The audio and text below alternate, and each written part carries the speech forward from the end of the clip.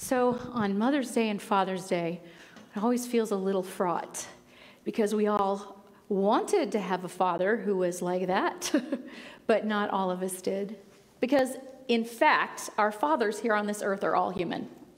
Go figure. And yet there is that divine masculine. So I want to talk about God the Father. I want to talk a little bit about our fathers and the oneness and the balance of all of it and the freedom. So first of all, Charles Fillmore, who was the founder of Unity, said, God is immanent and transcendent. So we talk a lot about the God within, but what he was saying is that God is, yes, right here, dwelling right here, and beyond both. So the transcendent is above and outside of. It's like the law, the principle, the source, and the substance of all. That is God the Father, the highest possible perspective, which we can't always reach from in here. Immanent Father is within. It's the innate wisdom. It's the intelligence. It's the reason and the order in us. From the Arita Bindu Upanishad, the hidden self. Brahman, which is God, is indivisible and pure. Realize Brahman and go beyond all change. He is immanent and transcendent. Realizing him, sages attain freedom and declare there are no separate minds. They have but realized what they already always are. Waking, sleeping, dreaming, self is one. There is only one self in all creatures. The one appears as many, just as the moon appears as many, reflected in water. Yeah, that's what we talk about in here all the time, oneness. It's hard to grasp. It's hard to get your mind around. And the way I think of it as the oneness is the ocean, and if we are all waves, then we are all ocean. But if any individual wave starts to go, I am the ocean, it doesn't work very well because we are constantly rising and falling back into the ocean. And a wave has nothing to fear ever from the ocean, whether it's on its way up or it's on its way down. So that's the way I like to think of it. So this idea of the divine masculine is not just about men. Let's be clear about that. The Father divine is about those qualities that we associate with masculinity, which are in balance with the qualities that we associate with femininity, and that all of us have both within us. All of us have both within us. So here's the deal. Any quality can be destructive if it's not balanced by its polarity. Not its opposite, but think of a seesaw, right? If you got nobody on the other end, you're just thunk on the ground. And if it's too heavy on this end, then thunk over here. But when you have a balance of those polarities, that yin and yang, if you will, when you have a balance, then that is when life feels in order. That is when peace reigns. And that's what Ananda was talking about in his reading. That is what the Upanishads and what Charles Fillmore was talking about as well. So some traits that are identified with masculinity are authority, that's good, plan, order, protection, self-sufficiency, independence, powerful, transcendent. It's associated with the mind, firm hand, the rod and the staff, they comfort me. By the way, the rod, no shepherd ever beat his sheep with the rod. The rod was simply a guide. Decisive, initiative, progressive is associated with doing, with functionality. It is energy in motion. And it's also associated with judgment and discernment. Any problem with any of that? Any of it can go the wrong way if it is not balanced. So authority gets to be balanced with influence. Not authority because I said so, but authority because I bring you over to my way of thinking because I'm actually making some sense, perhaps. Plan and order, great. But without occasional spontaneousness and creativity, then we end up automatons. Self-sufficiency, great. And yet, relationships are where our richest gifts lie. Transcendent, embodied. That is the feminine. We are actually in this body. We are living in it. Doesn't always feel good. But here we are. Here we are. Mind has to be balanced with heart. Decisiveness needs to be balanced with intuitiveness. It has to be nurtured with intuitiveness. Initiative. Take initiative, but there has to be the responsiveness too. There has to be the take and the give. There has to be the push and the giving and the receiving. Doing has to be balanced with being. Have you ever confused yourself as a human doing and felt like your value and your worth and your identity and who you are is about what you do? That's a little bit of heaviness in the divine masculine. I are that. Yeah, I are that. Even though I'm wearing a pink frock. I have a lot of those divine masculine qualities, and they can be overbalanced at times and do me harm. So I have to remember that I'm a human being and that my being is enough. And that what I do, bonus, y'all. Energy has to be balanced with rest and peace. We can't go, go, go, go. We have to also rest. Judgment and discernment have to be balanced with tolerance, with understanding, with acceptance. And I believe that was why the Native Americans often, in many of the Native American religions, and they wouldn't call it religion, they would just call it life, honored the two-natured, meaning gay people, what we call trans people now, people who felt like they weren't just one gender, were very honored in many of the Native American traditions because it was acknowledged that they were in balance, that the too masculine can be dangerous, the too feminine can be trod upon like a doormat, but the balance was absolutely perfect and beautiful. I also believe that that's what part of what is meant in the Ten Commandments when it says, honor thy father and mother. Honor thy father and mother. One or the other is not enough. Both have to happen. Both have to happen. And neither is bad and neither is wrong. Nor is either good all by itself. Both have to happen to bring that. Honor thy father and mother. Balance. Boundaries. Equal respect for self and other, kindness, compassion, to stop abuse. Now, it's really, really hard to forgive while the wounds are still being inflicted, right? It's hard to develop compassion when we're still in that place, so we have to develop boundaries, right? And that is a masculine quality. Nope, you go this far and no further. Thank you very much. Now I'm going to get to the harder part of Father's Day. Many of us, when we were children, did not have fathers who embodied these qualities. Well, none of us had fathers who embodied these qualities perfectly, or who had them in balance perfectly. And some of us experienced abuse and even terror. I know this. And that's why I say it's a fraught holiday. It's great when I can remember when and I loved my dad. My dad and I had a very close relationship at least the last 15 years of his life. But I would go to Hallmark to pick him out a card, and I would go, no. Oh, no.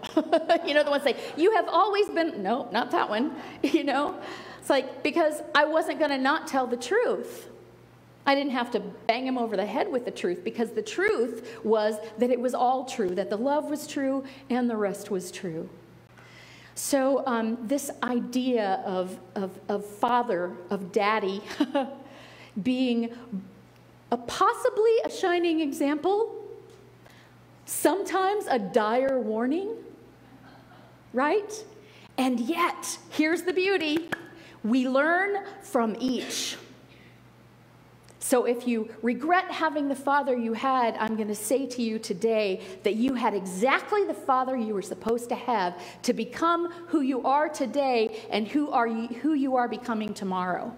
I believe that absolutely firmly in my own life. And having come to see that several years ago allowed me to have a relationship with my father that did not put me in the way of abuse, but that allowed me to enjoy what is good. Now, if you are being abused, you don't stand for that. I'm not telling you you have to go make up with your father if he's abused you, but know that you have something to learn from that. And it may just be that you learn to create boundaries. You learn to say for yourself, I will not stand for this, rather than waiting for someone outside yourself to say, I will protect you. Yeah, it feels good to have someone come protect you, but it doesn't always work that way. And yet, there you are. Here I am. We get to activate those divine masculine qualities in ourselves and say, okay, that's enough. Balance with the feminine. And I know that whatever is causing you to act out is extreme pain and fear on your part, which means somebody abused you. I don't have to fix that. I don't have to have a long talk with you about it, but I can know it, and that can temper this is enough, and yet I can hold you in love. Man, is that a balancing act. And it takes a long time to get there and a lot of work, but if you can manage it, life gets so much better. Like with everything else, when things are in balance, life is better. So I just want to tell you a couple of gifts from my father that I didn't enjoy at the time, but that have made me who I am, and I appreciate them now. My father taught me boundaries in a way that nothing and no one else had ever been able to. I was in therapy for years. I had a therapist that said, here, you need to read this book called Boundaries. And you need to read this book called How to Have Boundaries. And here's a video called Boundaries. I'm like, she thinks I don't have boundaries. And I read the books. I did the exercises in the books. I wanted to heal. I watched the video. I got a hula hoop. I put it around me and went, okay, this is my boundary. No one gets inside. Except I didn't know how to actually use one. And I didn't understand how they actually worked until there came a day when I was at my parents' house. And things were fine. We were keeping it light. And then my dad got on one of those subjects. One of those subjects, religion, politics, revisionist history. Remember how great it was when I'm like, oh, no, that's not how it was for me. Get on those subjects, get in an argument, get it really ugly, think I may never need to talk to him again. I just can't stand it. He's so terrible. He's so bad. But on this day, I didn't do that. On this day, I went, Daddy, not going to talk to you about that. Probably we're never going to agree on it. Not going to talk to you about it. And he kept on. And I left the room. I went into the kitchen where my mother was. And he followed me into the kitchen, still with his argument. Right? Because I'm not saying it let go easily. But I then put my hands on his shoulders. I kissed him on the cheek. I said, I'll see you later. I got in my car and I drove home. I cut the visit short. That only had to happen like 3 or 4 times, and I'll never forget the day when I said, Daddy, I'm not going to talk to you about that, and he changed the subject.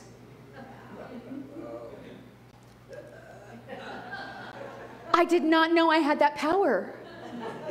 I did not know, and I stand here before you almost in tears, because if you had asked me what the most important thing to my dad was, what he would go down fighting for to the death, to my death, would be being right. And yet, that day, in a small way, he said, I'd rather have you here at my house for the rest of the day than be right, or than prove I'm right. I'm sure he still thought he was right, but then have to prove I am right to you. That was an extraordinary gift. And I hope that some of you are able to experience a gift like that. But here's the other gift from my dad. I inherited that I am right. I am right. I am right. And what I did is I strove to be right. All the time I worked so hard to be right because being wrong just seemed impossible. I associated being wrong with being worthless. Those were words he used in our household. Worthless human being. Well, you wanted to do it the way he said to do it because you sure didn't want to be a worthless human being. And everybody reacts differently. My brother and my sisters went kind of like, okay, if I'm worthless, better have some fun.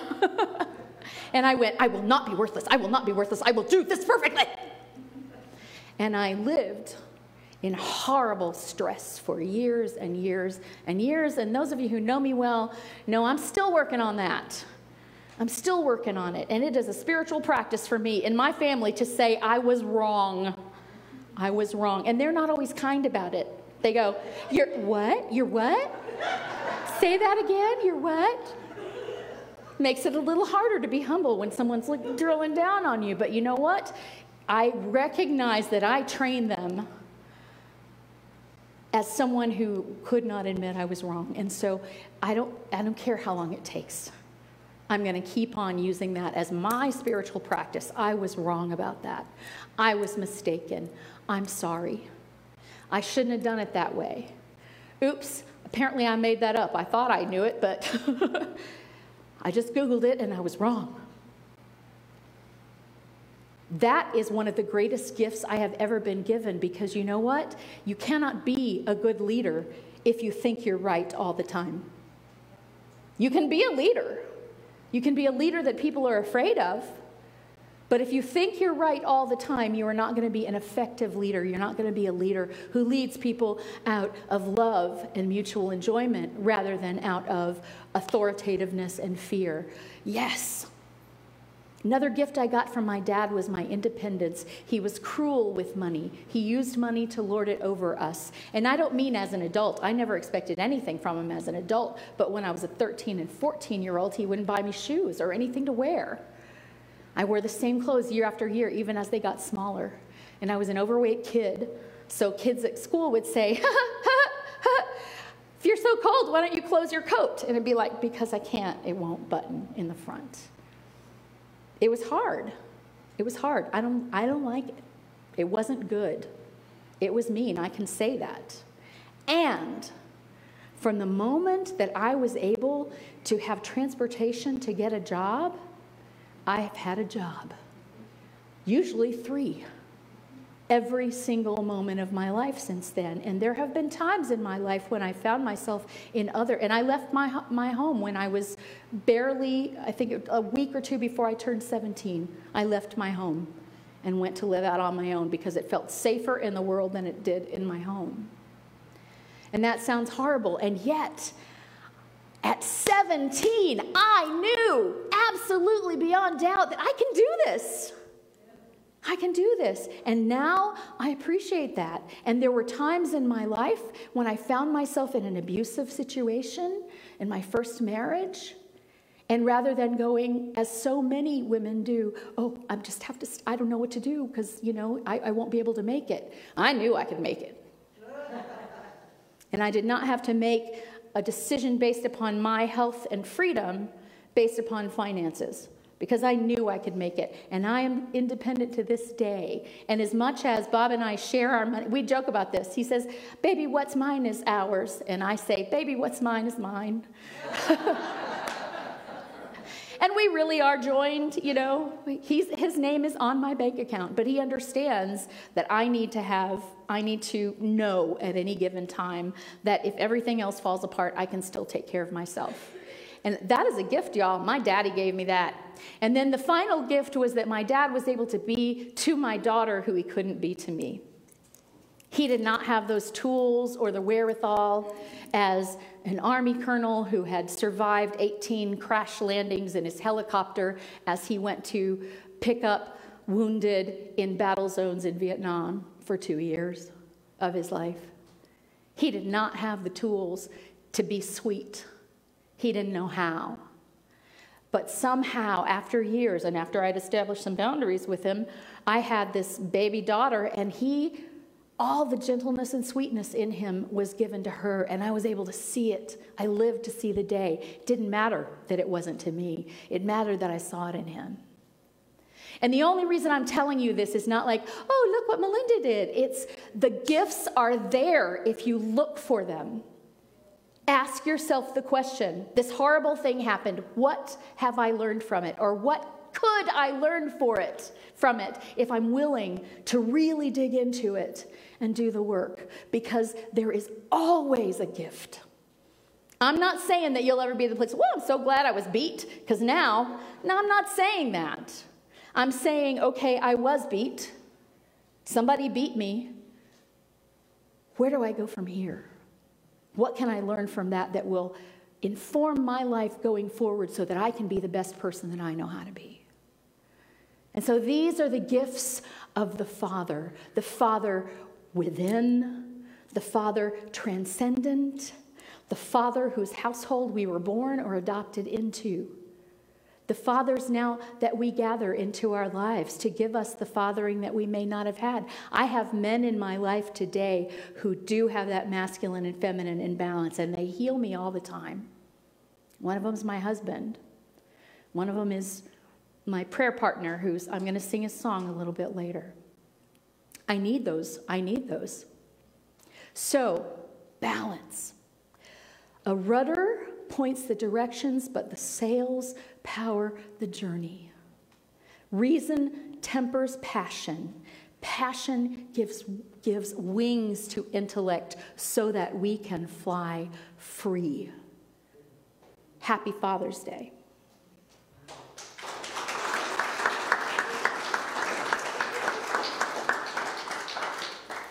I want to start our meditation today with a chant, and if you will sing along, I would love it.